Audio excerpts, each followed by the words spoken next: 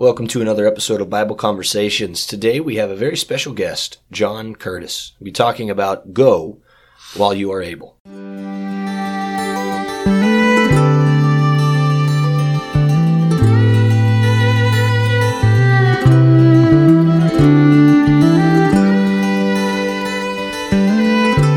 All right. Well, welcome back, everybody. We are excited today. I'm especially excited. One of my favorite people is here with us, and it's going to be talking about this topic of going while you are able.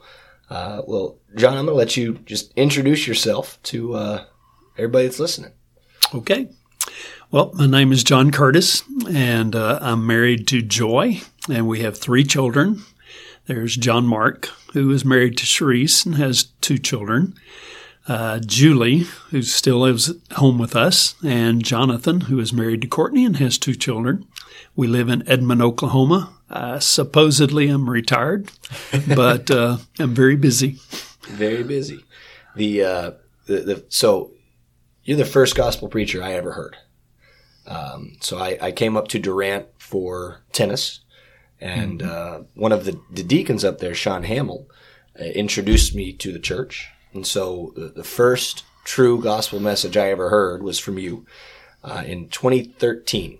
And so anyway, I say all that. You preached there at 7th and Beach, it was at the time. It's now the Durant Church of Christ. And you preached there for, I think, 4 years or so before you retired.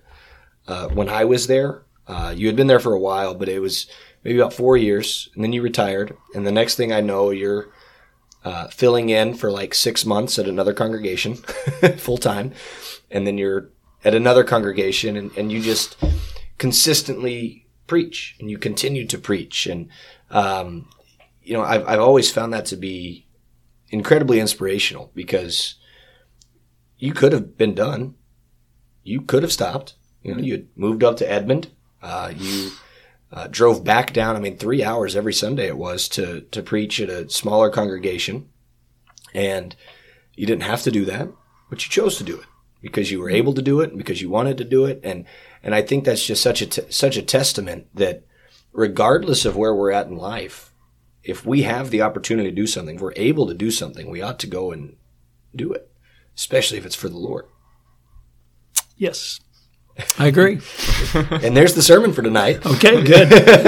Wrapped up already. Yeah. Well, that was the fastest podcast I've ever been Wasn't on. it? Yeah. No, I actually, as Chris talks about you, and I see other individuals throughout the church, and the fire that just they don't let it go out. They say there's a job to be done, and I'm going to continue to work. I'm going to continue to do this job, regardless of age. Quite honestly, that they just don't let the world, they don't let Satan try to put obstacles in their way and let that stop them, and just continuing to say there is a job to be done, and I'm going to continue pursuing souls for Christ. It actually reminds me of a couple of authors of the New Testament. The Apostle Paul, as he writes to Timothy and refers to him as his son in the faith, his child in the faith. And then I also think of John in 1st, 2nd, and 3rd John. He's writing to his children. I was just flipping through here in 1st John.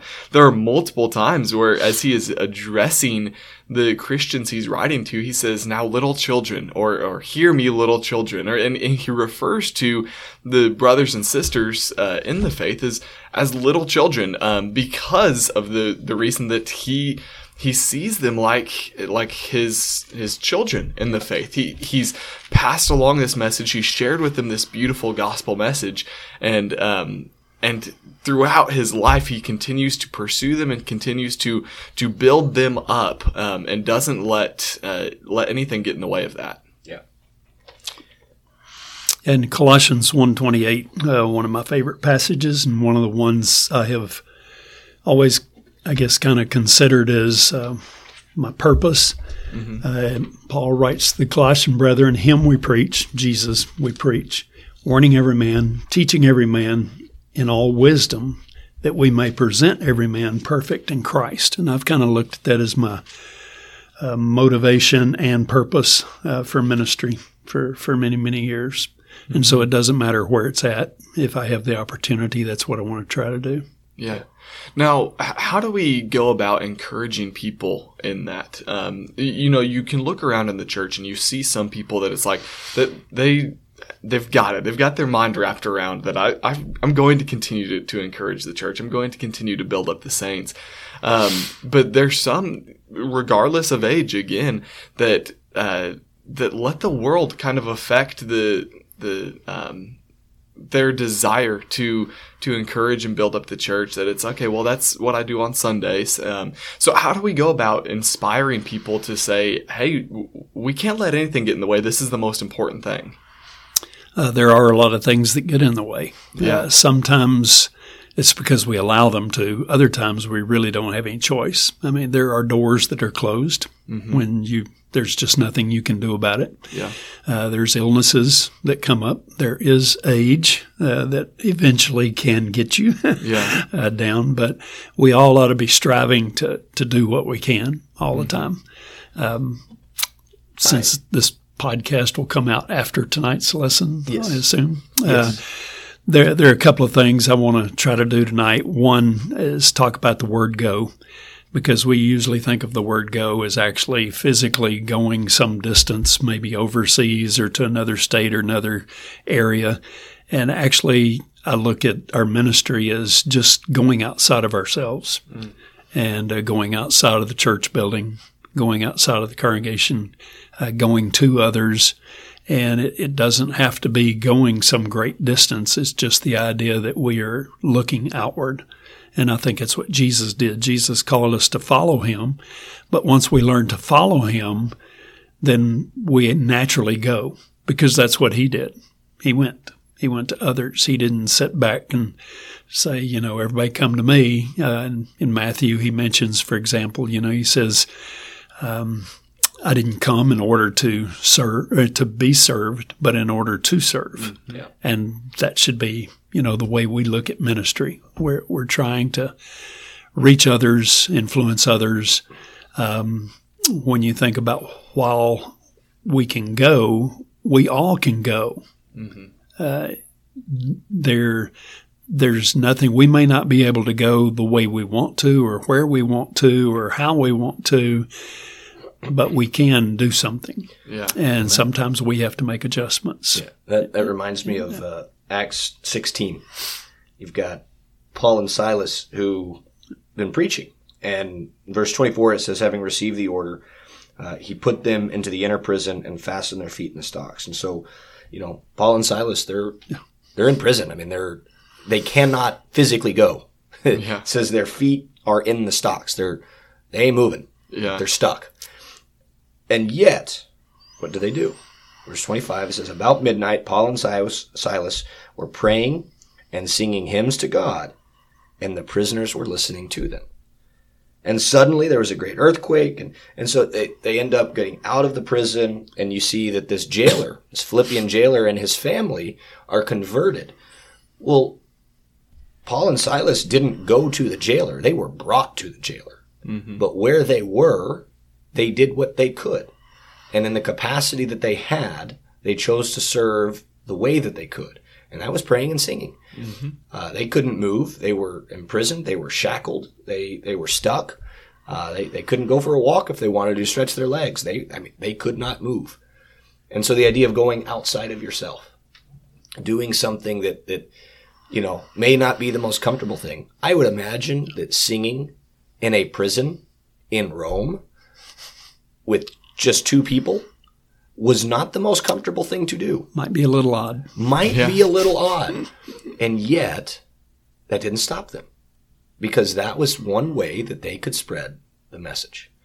And so I just think it's so powerful to the idea that everywhere we are, we can make a difference. And it's that old adage, grow where you're planted.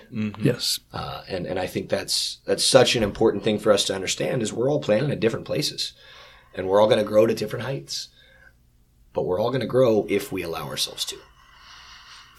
when you first assigned this topic of go while you can, my first thoughts ran in the direction of age, of course.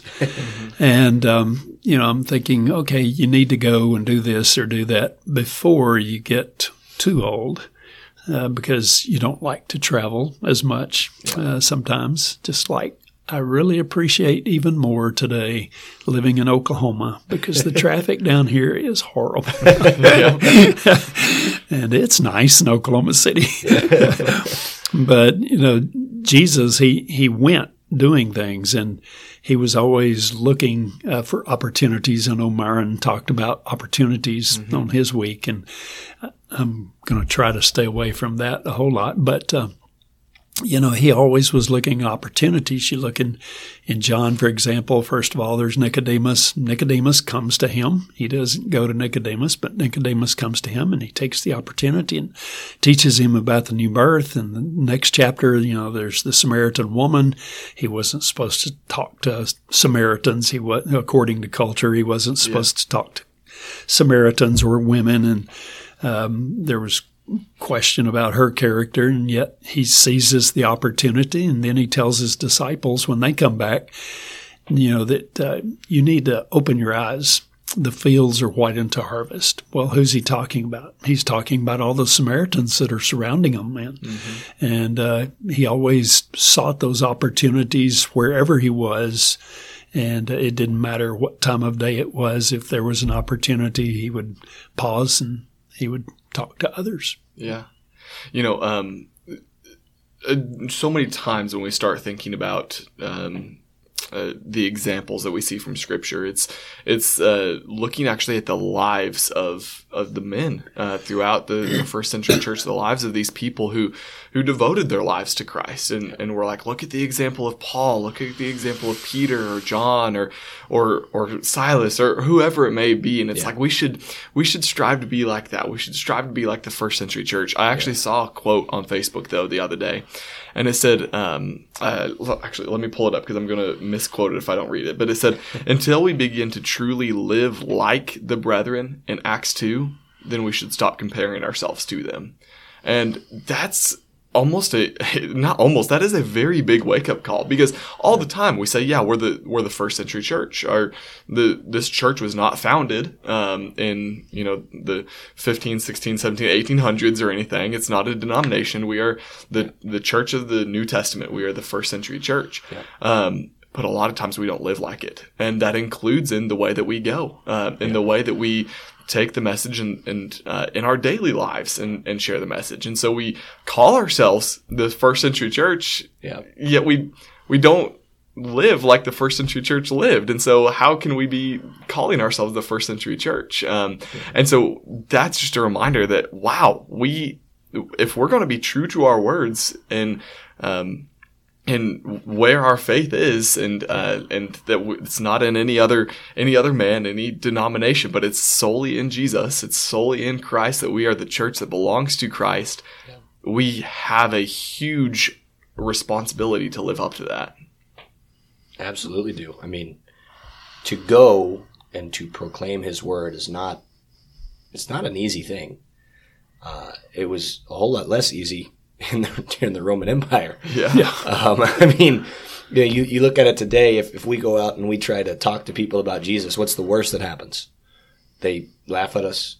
They make fun of us. They ignore us. Maybe some crazy person might punch us. I don't know. But for the most part, I mean, I've got to be honest. I have been in some semi-rough parts of the country sharing the gospel.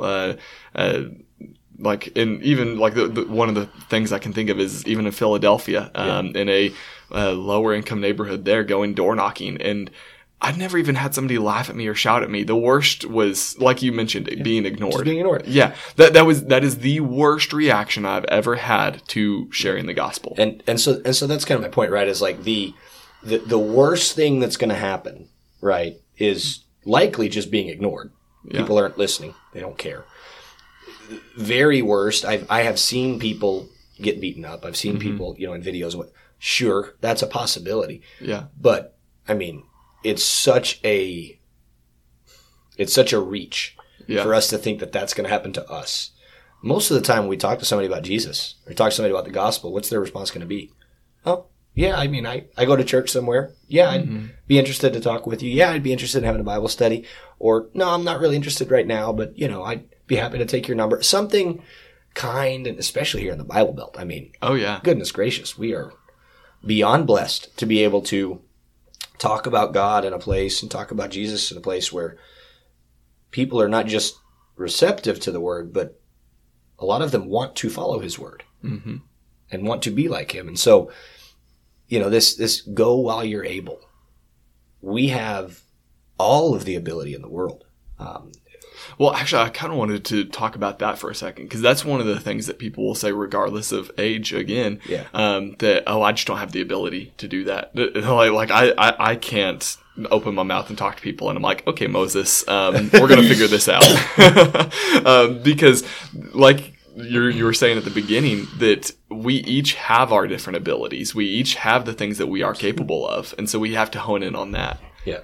Well, one of the things that popped in my mind earlier in the conversation was WBS. So World Bible School. You can go online. You can create a teacher account. You can go through the series yourself as a student. And on that teacher account, you can type to people, which means you can take your time and think about what you're going to say. They even give you hints. Like if you don't know exactly what the question was or specifically what should be the answer, you can click on the hint. Like, well, how are they supposed to answer? And you can see what WBS says. This is what the answer ought to be. And then you can take your time to respond, to send messages to people where it's not in person, face to face. And you can in that way share the gospel. In fact, WBS is baptizing. I mean, people are being baptized daily because of WBS. So absolutely we can proclaim God's word. And it may not be, as you were saying earlier, John, it may not be in the avenue that we think. It may not be in the avenue we necessarily want, but it can be in an avenue that is possible. Well, the passage that comes to my mind when Dylan was speaking a minute ago is Mark chapter 5, the Gadarene demoniac. It's one of my favorite stories, I guess, especially related to this topic because, Jesus goes and he heals him there in the garden, well, in the cemetery. And the Gadarene demoniac is so appreciative, he wants to go with Jesus. And Jesus tells him no, which makes no sense to us in one sense. But what does he tell him to do? You go back to your people, you go back to the ones that know you, and you tell them what I have done for you. And God doesn't call us to go, he doesn't require us to know a particular lesson or series of lessons to share with somebody else. Jesus told the Gadarene demoniac, go and tell them what I've done for you, which requires us to stop and think, what has he done for me? And if you can, just look at that personal relationship, what Jesus has done for you, that's what he calls you to share with them. The teaching can come later and in more detail, but basically he says, go and tell them what I've done for you. Yeah. Well, and you mentioned the Samaritan woman. That's exactly what the instruction given to her as well. She went back and her entire village, some call her the first missionary, she went back and told her whole town and they were all like, oh, we want to meet this guy. We've got to follow him. And she just went back and shared what she knew. She just went back and shared her own encounter with Christ. And we all have an encounter, I kind of put that in quotes, with Christ. And we have to just share people our story. We have to tell people, this is what I know about Jesus. This is what I know that he has done. And sometimes leave it at that. Sometimes you can take it further, but that's all you have to do. That's planting seeds. Jesus has healed me of my sin. Yeah. Jesus has made me whole. Jesus has set my life on a better path. I mean, telling how your life is different because you're a Christian, that's for some people, that's not, for those who grew up in the church, it's not a drastic change some of the time. Some of the time it is, but some of the time it's just, I was baptized and I, continued to serve and do what I was supposed to do. And for those who were outside of the church, sometimes that's a very 180 degree world altering change in someone's life. And either way, that has power, because if you've been following Jesus, even if you weren't baptized, you're not a Christian, but you've been following him and you know this is the good life to live, right? And now I'm just doing it to a greater degree and I'm doing it better. I'm doing it with purpose. And I that's powerful in and of itself, because you understand what's right and what's true. And if you came from a background that is not that and realize, well, this is the way I ought to live, that has power in and of itself too. Because the people that we are reaching, people who we are talking with in the world, they come from that. And that's what they know. They know sin. They know worldliness. They know all of that, and they don't know Jesus. And so it's, important that we go, and at some point, nobody's going to be able to go because Jesus is coming back. Mm-hmm. And so the other part of that, go while you're able. Eventually, Jesus is going to come back, and nobody's going to be. We're not guaranteed tomorrow. Yeah, we're not guaranteed the next minute, and so we need to go while we're able. Yeah. So. No, that's good. I think together we put together a 3-point sermon. Good. Go while you're able, because of your age, because of your own abilities, and then because Jesus is coming back someday, and so we have to go now, because he may come back tomorrow. You can write your sermon now. That's right. Yeah, put it all together. All right. Well, is there anything else? Well, one of the things I was going to mention, one of the things I've always tried to do is, like I mentioned from Colossians 1:28, is to encourage others to be Christ-like and to become like him. And years ago, decades ago now, there was the WWJD movement, sort of. Yeah. And, what would Jesus do? I kind of look at that and I adapted it and said it ought to be LLJL, live like Jesus lived. And, that's what we're striving for. If we follow him, when he asked disciples to follow him, he wasn't just saying, hey, get behind me and go where I go. He was trying to teach them to become like him in all manners. Yeah. And, there's humility and sacrifice. And when we learn to really follow Jesus and we become like Jesus, then we can't help but go, because he went. Mm-hmm. I think that's ultimately the bottom line. The more we become like Jesus, the more we become like Jesus. Yeah. And that's what we ought to do. We ought to do as Jesus did. Live like Jesus. I like that. LLJL. It's almost like LL Cool J, but it's not. It's LLJL. No, it's very totally different. Totally different. But anyway, John, I appreciate you coming on here and talking with us. I always enjoy getting to sit at your feet, listen to you, and just chat with you. And we're grateful that you drove all the way from Oklahoma down to the Promised Land to preach here and share some wisdom with the people here at Keller. So thank you very much. Thank you. Thanks for having me. Of course. For everybody listening, we just ask you hang on just a little longer. You can hear how you can help us. And just thank you all very much. Hope you have a wonderful day.